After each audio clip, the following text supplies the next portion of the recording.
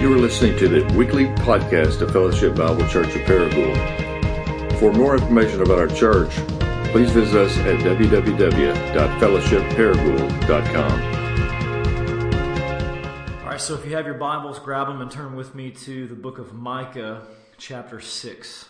Micah is in the Old Testament, Minor Prophets section. It can be kind of difficult to find. If you need to use your table of contents, no shame in that.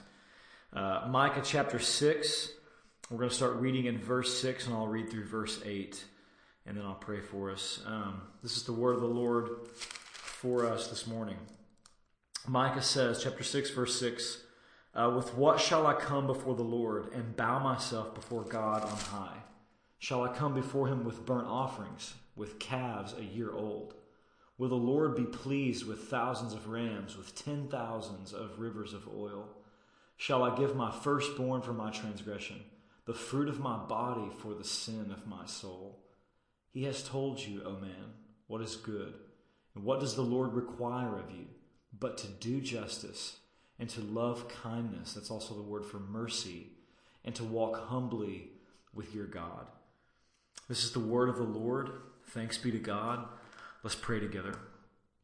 So, Father, I pray that you would help us to be present here with you in this moment. We acknowledge that you are here. Help us to be here with you. Would you awaken the truth in us that we sang about this morning, that you have compassion for both the Pharisee and the criminal? And would you put that compassion in our hearts? Would you open up our hearts and our eyes and our ears so that we can hear what you're saying to us this morning? And would you let your kingdom come and transform us from the inside out? And we pray these things in Christ's name. Amen. Well, no matter who you voted for, we can all agree that the 2016 presidential election was one of, and many historians are saying that it is, the most volatile, the most polarizing, and emotionally charged and traumatizing presidential election in the history of our country. And one of the primary contributing factors to that, of course, is the world of social media. So I read various cultural commentators this week who talked about how things like Facebook and Twitter are actually fueling the confusion and the fear and the anger and the emotional instability that people are feeling right now. And the reason for that, if you think about it, is because those things, Facebook, Twitter, all of that, gives us this nonstop permission to express whatever it is that we're thinking, whatever it is that we're feeling, without actually having to slow down and process it first. So that's the key. So if you think about it, used to, if you wanted to complain about your government, or if you wanted to complain with, against someone with whom you disagree, you had to actually stop and sit down and carve out space in your day to write a letter and actually think about what it is that you're feeling and process it and think about what it is that you're saying. And now, of course, you have at your fingertips this unlimited permission to just fire off whatever it is that we're thinking, whatever it is that we're feeling. And then once you hit post, once you hit send, it subconsciously solidifies that thought or that emotion for you. And now you wear it and you carry it. And that's true even if it's irrational. And that's why you see people on Facebook right now using apocalyptic language and talking about how it's the end of the world. Now, some are using humor to process this. I don't know if you saw this meme, my favorite meme that went around, that went viral on Tuesday night that said, I'm going to put it on the screen for you. It said, I can't wait to watch the season finale of America, right? Because everything's falling apart. Or actually, I like this one better. As a Razorbacks fan, even though they lost last night, my favorite one was the one that said, some hate him, some hate her, but everyone hates LSU. So it's time to come together, America. America's divided. America's fallen apart. What's going to bring us back together? Well, that would be our mutual hatred for Louisiana State University. And I apologize to Tim Parrott, who graduated from there, but it's true, Tim. Everybody hates LSU. And the truth is, there's a little bit of truth behind every joke. And so what commentators are saying is that what's being highlighted in these kinds of posts is that there is a deep, growing relational strife and discord and disunity in our nation and even in our city. And most tragic of all, even in the church. So I've seen people who call themselves Christians on social media this week slamming people who disagree with them. And these aren't, intelligent, respectful, charitable conversations. I'm talking about slander and character assassination, racial discrimination, Christians saying, I wish everybody who disagrees with me, everybody who has a different religious or political view than me would just move to Canada like they said they would. And by the way, they might. They might get so tired of this brand of the so-called church that they might actually leave. I don't know if you saw the Canadian immigration website crashed due to so much online traffic. I'm not going to excuse myself from the blade of my own critique. I'm going to be honest. I've been caught up in this too. Just because I haven't put it out there on Facebook doesn't mean that I haven't thought it or that I haven't said it. And the truth is, I've sinned against people on all sides of this issue. So here's what I want us to do this morning. I want to humbly and urgently call us as part of the church in Paragould to repent and to reorient our minds and our hearts and our lives around the kingdom of Jesus. But here's the deal. In order for us to do that, we're going to have to actually slow down for just a second. We're going to have to pull our fingers back away from the keyboard and pull our thumbs away from our phones and slow down for just a second, just long enough to address what's going on beneath the surface and what it is that's really driving us and that has us so emotionally involved right now. And I think Richard Lovelace, that is, helps us. In 1978, Richard Lovelace wrote this book called Renewal as a Way of Life. And here's what Lovelace says in his book. He says, one of the ruling passions of humanity is the search for a just and righteous government. Every 4 years, the American people elect a new president with the hope that somehow this will make things better. This will make things right. This will bring restoration, peace, wholeness. In a word, justice. In the hearts of the people is a groping, inarticulate conviction that if the right ruler would only come along, the world would be healed of all its wounds. Creation is headless and desperately searching for its head. Lovelace is saying that we know that we live in a world where things are not the way they're supposed to be. Things are broken, things are cracked, things are marred, and we feel it. And so what unites every single human being on this planet, whether you would call yourself a religious person or a secular person, a Christian or not a Christian, a Democrat or a Republican, what unites us all is this deep, pervasive longing for a ruler who will make things right. In a word, we long for justice. And not our own definitions of it. We long for the kind of justice God promises in His Word. The full flourishing of humanity. And the full flourishing of all of creation. So I have some good news and I have some bad news in light of that. The good news is the ruler that we all long for has come. And His name is Jesus. He's the King of the universe. He's the King of all kings. He's the Lord of all lords. And Jesus says in Matthew 4 that when He broke into this world, the kingdom of God broke into this world with Him. The kingdom of God is here right now in our midst in Paragould, Arkansas. And as sure as we sit here this morning breathing, Jesus is sitting on His glorious throne. And He is right now in the process of making all things new. That's the good news. Here's the troubling news. If that's true, if the kingdom of God is here, why are things still broken? Why is there still so much injustice in our world, in our relationships with one another? Why are we not experiencing more of His kingdom in our culture?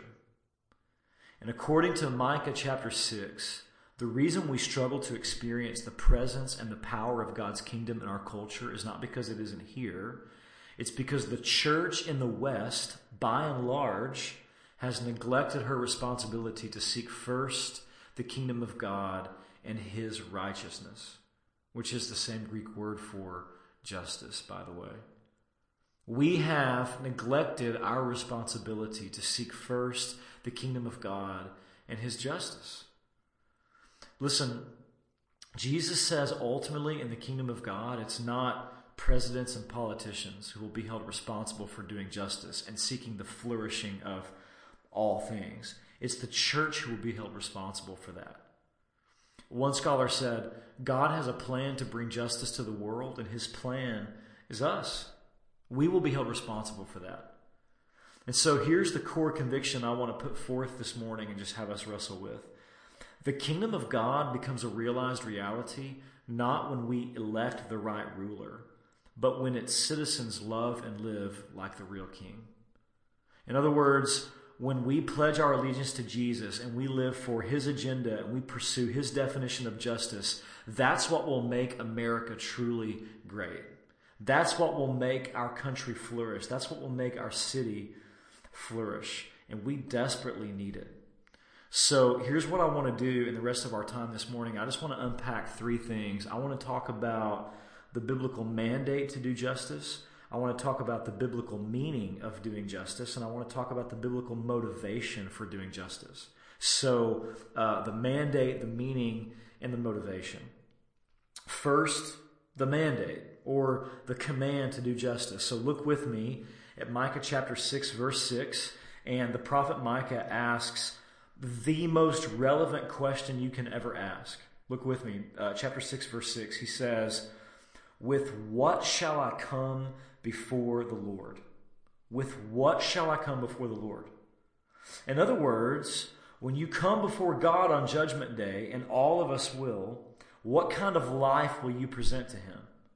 What is the fruit that God is looking for in our lives to see whether you and I are authentic citizens of his kingdom, or to see if we are false citizens, counterfeit Christians, unbelievers? Now, just to make sure that we're all clear, we know that the Bible teaches that ultimately God's looking at your faith. All right? We're not saved by works. We're saved by grace through faith in the finished work of Jesus. But God does say in places like Romans 2:6 and 2 Corinthians 5:10 that we will be judged based on our works as evidence of our faith. James says in James chapter 2 that faith without works is dead. Show me your faith apart from your works, and I will show you my faith by my works, James says.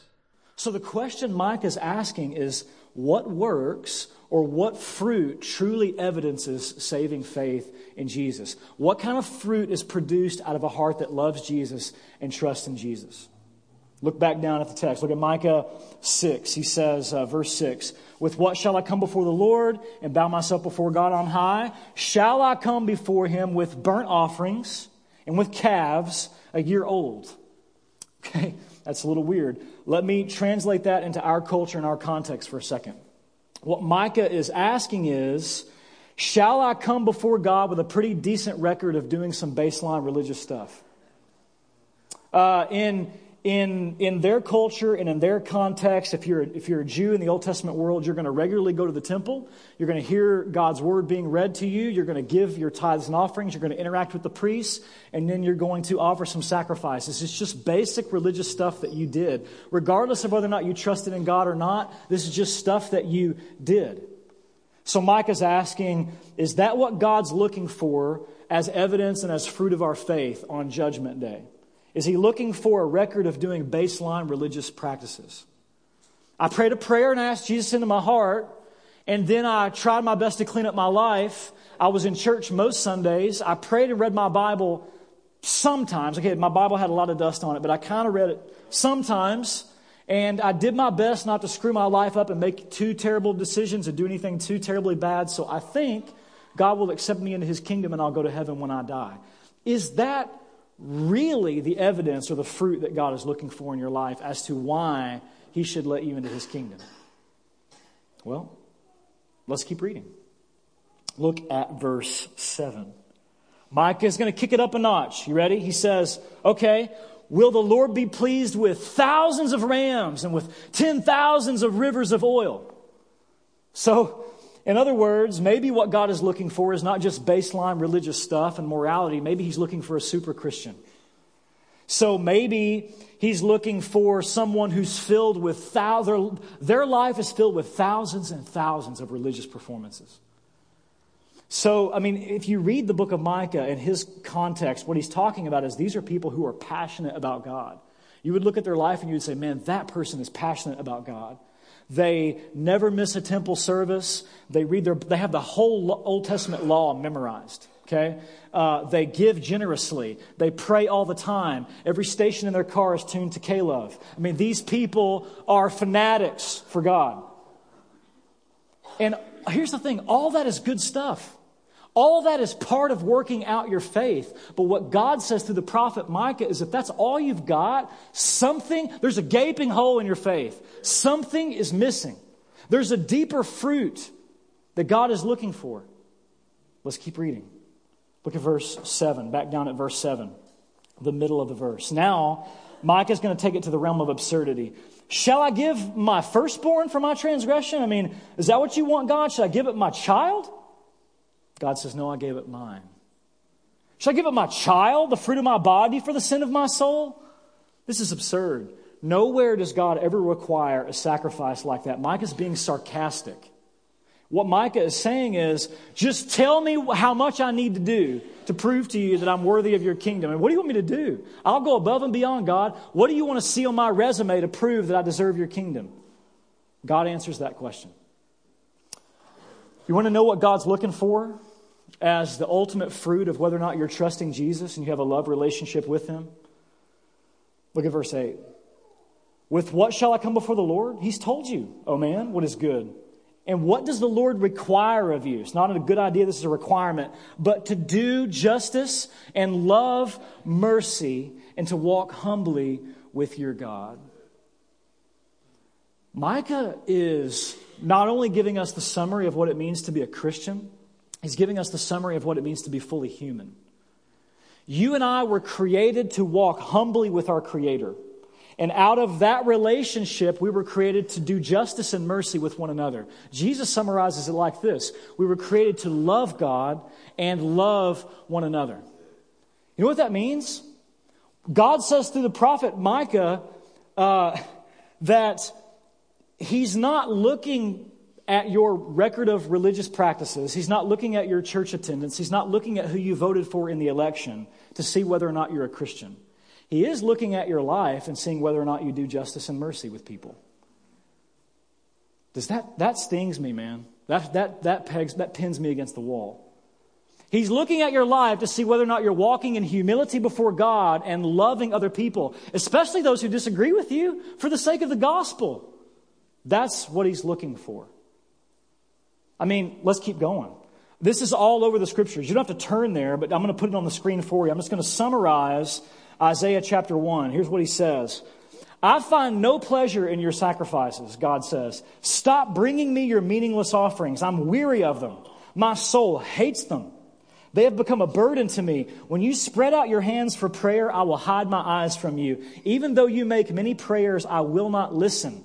Seek justice. Correct oppression. Bring justice to the fatherless. Plead the widow's cause. You see this. You see there's too many verses for me to put on the screen for you. You see this all over the Bible. The ultimate fruit of saving faith and a love relationship with God is the way you do justice and mercy. Not who you vote for, it's the way you do justice and mercy. It's the ultimate sign of whether or not Jesus is your king. And the most important place you see that in all of Scripture is from the lips of the King Himself. Turn to Matthew 25. Here's what He said. Here's what Jesus says in Matthew 25. You see this picture of Judgment Day. And Jesus is on His glorious throne. He's got all the saved on His right. He's got all the lost on His left. Look at what He says to the lost in verse 41 of Matthew 25. Jesus says, then He will say to those on His left, depart from me, you cursed, into the eternal fire prepared for the devil and his angels. For, here's why, you stand condemned. I was hungry and you gave me no food. I was thirsty and you gave me no drink. I was a stranger, fascinating word, and you did not welcome me. naked and you did not clothe me, sick and in prison and you did not visit me.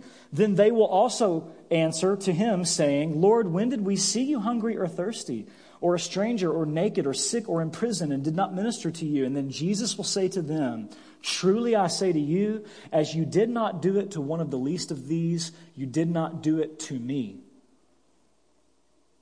And these will go away into eternal punishment. But the righteous, same Greek word for the just, those who do justice, will enter into eternal life. So Jesus says, hey, look, in my kingdom, it's not presidents and politicians who will be ultimately held responsible for doing justice and seeking the flourishing of humanity, caring for the marginalized and the weak. The church will be held responsible for that. I think the reason I struggle with this, and we're going there, we're going to get there in just a second. The reason I struggle with this is because, as we're going to see, this is messy. Doing justice is messy. It's involved. It's uncomfortable. It stretches you. It pushes you out of your comfort zone. It's painful. And so I would rather a government do it for me. That way, when it's not being done, I can blame them for it. This country's a mess. We need a new president. Listen, man, if you're a Christian, your king is the same as has always been. Jesus has been on his throne since before we were here. Yeah. And our marching orders are the same. You know what they are? Regardless of who's president, do justice and love mercy. Especially your enemies. Especially those with whom you disagree for the sake of the gospel of the kingdom. Do justice and love mercy. And perhaps some of you in this room, the reason why you struggle with all of this is because it's not presidents you're blaming, it's God you're blaming for all the injustice in the world. That's me too.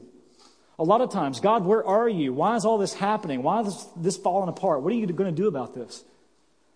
I read a anonymous conversation this week with a guy who, someone put it on the screen for you, a guy who said, sometimes I would like to ask God why he allows poverty, suffering, and injustice when he could do something about it. And then the other fellow says, well, why don't you ask him? And he says, because I'm afraid he would ask me the same question.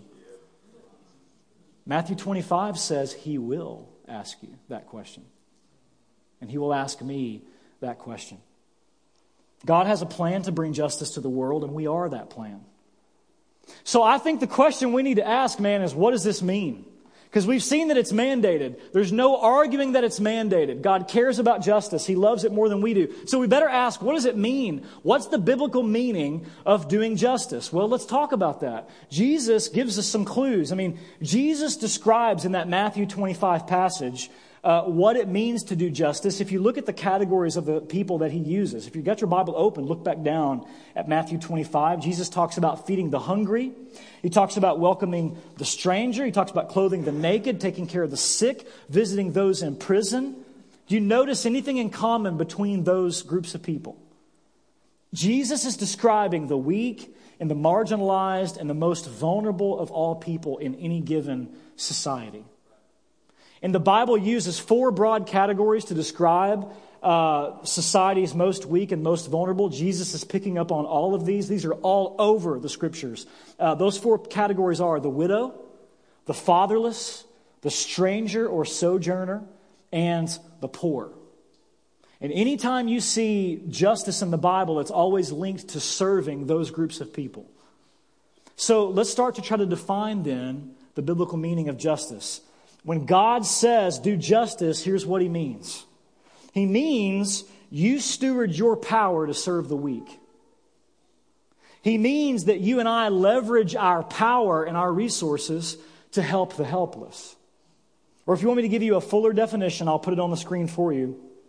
The meaning of biblical justice is this: to steward and leverage your God-given power to serve the most vulnerable members of society, that the gospel may go forward in word and deed, the kingdom of God may come to bear, and all may have the opportunity to flourish as human beings created in the image of God. I think you should put that on your fridge, man, where you can see it every day. This is what God is calling us to. This is the meaning of biblical justice. Major Campbell Roberts of the Salvation Army, he says it like this: the justice of God requires that special concern be shown to the poor, the widows, the orphans, and for the immigrants, referred to in Scripture as the strangers. In fact, the litmus test of Scripture on whether justice is being done is the plight of the poor and the needy in society. Get this, the true measure of justice is how the most vulnerable members of the community make out. I think this leads us to ask a pretty serious question. Who are the most vulnerable members of our city, and how are they doing? We have a growing population of children in need of foster care and adoption in our city. I did some reading about that this week, and I'm so thankful. We have families in our church who are pursuing that. I just had a conversation with Dustin Rumsey at Swirls about how he and Amy are in the long process of adopting their 2 kiddos. Or in my missional community, Robert and Tammy Smith just went from a family of 3 to a family of 6 overnight. And they're serving with the kids today. They should never have to serve in the kids ever again. Because their life is a freaking circus. I mean, they have 4 kids under the age of whatever, and so they adopted their son Jonah less than a year and a half ago, and then a few weeks ago they adopted Corey, Justice, and Sawyer, 3 brothers. And so now as a missional community, we are trying to leverage our resources and our power to serve them and to help them, because this is all of ours. This is all of our responsibility. It takes a village to raise these kids. I mean, that's at least true of my kids. And maybe that's what God's calling you to. Maybe right now, maybe God has put a dream, a vision, a passion in your heart for foster care and adoption, and maybe He's calling you to step out in faith and encourage and do that. We also have a growing population of the poor in our city. According to the city data, 25.5% of the citizens of Paragould are living below the poverty line. So that means that over a quarter of our citizens are cut off from the resources that the majority of us take for granted. Things like opportunities for higher education, good medical care, gas money, positive support systems, shelter, food, clothing. Jesus says it's the church's responsibility to step into that. So I saw a quote from Stephen Colbert. I'm not a fan of Stephen Colbert. I've never watched his show. I don't care about him. But the quote you need to see. Stephen Colbert said, if this is going to be a Christian nation that doesn't help the poor, either we have to pretend that Jesus was just as selfish as we are, or we've got to acknowledge that He commanded us to love the poor and serve the needy without condition, and then admit that we just don't want to do it.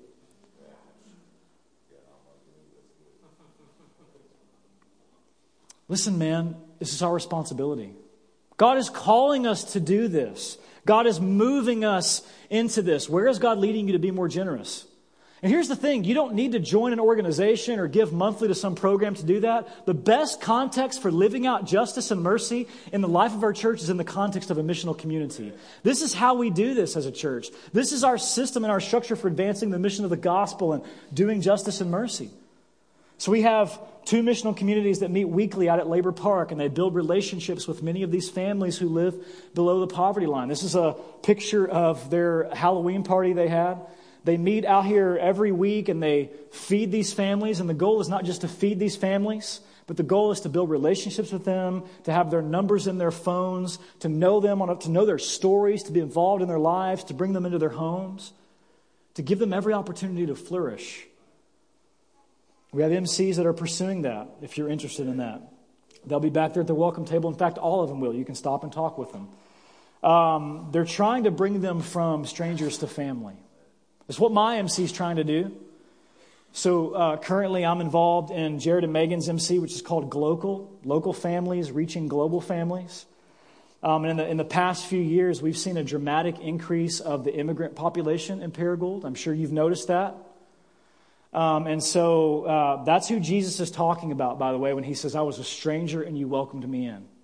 That word stranger doesn't mean like I've lived next to my neighbor for 3 years, I don't know who he is. The word stranger in the Bible is the word for foreigner, immigrant. It's a person who leaves their country, they're of another ethnicity, and they come to your country with virtually nothing. And they're not at home. And our responsibility is to make them at home, to make them feel at home, and to give them every opportunity to flourish, just like we have. It's called justice. It's called mercy. So I just learned this week that the largest population of Marshallese outside the Marshall Islands lives in northwest Arkansas. And several of them have migrated to Paragould. And the reason they're here is because in the 1960s, we detonated an atomic bomb, the United States did, that destroyed and made uninhabitable much of the Marshall Islands. So as retribution, we said that they can come to our country as often as they want on free passport, and we will try our best to give them jobs. The point is they didn't ask to be here, and they are here. It's our responsibility to make them feel at home. And so, man, we, as a missional community, every other Wednesday night, we meet at Woodrow Wilson with these families, and we are in the process of beginning to teach them English. We feed them. We help them fill out forms so their kids can have vaccinations. We help them with job resumes. We're just trying to give them every opportunity to flourish. Also in that group, we have a growing population of African refugees. People from Somalia and Ethiopia who've been displaced here because of political and civil unrest and violence in their own countries. They didn't ask to be here, but they're here. So I had a conversation with a social worker this week who said, man, she wept on the phone with me, and said, I'm so tired of hearing this thing that these people are here in our country taking our jobs and mooching off our government to try to get their slice of the American dream. And she said, I've been in their homes. The only dream they're living is they're surviving. She said, one of my students, a little boy, came up to me and said that his dad was a doctor in Somalia and his mom was a stay-at-home mom. And they were wealthy and they did well. And then the government started coming in to their neighborhood and murdering people. So their father said, that's it. His father said, we're leaving. And they went to a refugee camp. And one morning they woke up and said, you're being exiled to Memphis, Tennessee. And they had no choice but to go there. And then through a series of circumstances, they end up here in Paragould, Arkansas. Jesus says, when I was a stranger, you welcomed me in. And he says, when you do it to one of the least of these, it's the same as if you were doing it to him. Because that's who he identifies with. We have missional communities that are involved with serving some of the most vulnerable in our community, the elderly, the widows at Belle Meade Nursing Home. People that honestly, I don't ever even think about in our community. And every Friday night they go there and they love them and they serve them and they literally pray with them as they are dying. We have missional communities that are involved with exactly those whom Jesus loves and pursues and goes after, people whose lives have been wrecked by crime and addiction and things like exactly those you see Jesus eating with and drinking with all the time. So our missional community, Reconnect, is involved in this. And so I'm going to read you a summary of what they do if you're interested in being involved in that. The Reconnect family is a family of missionary servants who have been affected directly or indirectly by substance abuse. We get it. Our mission is to specifically help addicts who find Christ in a recovery program make re-entry into society, giving them an opportunity to flourish. We create a safe place for them to learn new life. The transition phase is the most critical moment for the addict. Life or death, sink or swim. And we work to empower a once broken soul. We instill a sense of purpose into their hearts, which is in many cases the first time anyone has ever told them they had a purpose. There's no way around the fact that this is mandated for us. With what shall I come before the Lord? With a life lived walking in humility with God, doing justice and loving mercy. And we have context for that within the life of our church. If you're not in a missional community, jump into one. Give your life to this. This is what we're here for. We're here to see the kingdom of God flourish. This is why I moved back. I did not move back here to play a religious game and collect a paycheck. I moved back here to see the kingdom of God flourish in my hometown. It's why I'm here. It's why we're here. It's why Jared planted this church. Now, all of this can feel incredibly overwhelming. At least if you're me, I look at this and say, I want to check out. I'm done. This is too overwhelming. This is too difficult, and I'll never get it right. Where do we find the motivation to do this? We've talked about the mandate. We've talked about the meaning. Let me close here quickly. Where do we find the power and the ability and the motivation to actually do this? Because we can't do this on our own strength. If we try to live justly and mercifully on our own strength, not only is it ineffective, it leads to more injustice. Because it's all about me in that moment. And it's a cosmic rejection of Jesus and our need for him. See, I can't make myself, I can act more just, I can't be more just. I can act more merciful, but I can't be more merciful. These are inner dispositions of the heart. How do we make ourselves just and merciful? And the answer is found only in the gospel of the kingdom of Jesus. Don't you realize what Jesus has done for us? Jesus has moved towards us when we were broken, helpless, needy, and weak. Because see, the Bible says that apart from Jesus, we're the ones who are weak and impoverished. Spiritually impoverished. You know what that means? That means that in Matthew 25, when I'm standing before the King on Judgment Day, I've got nothing in the bank of my own morality with which I can pay him off and bribe him to get myself off the hook. I'm toast because I'm an unjust sinner. So I've got nothing in the bank, impoverished. What does Jesus do? He loves the poor. He moved in my direction. He left his cosmic home and became a sojourner. He exiled himself. He became a foreigner, an alien for me to pursue me and to come after me. And in the end, you want to know what Jesus did? He bore the justice of God so we could receive the mercy of God. And he credited us with his righteousness and justified us by his resurrection and gave us his Spirit and said, now go make disciples and do justice and love mercy. That's where we find the motivation and the power to do this.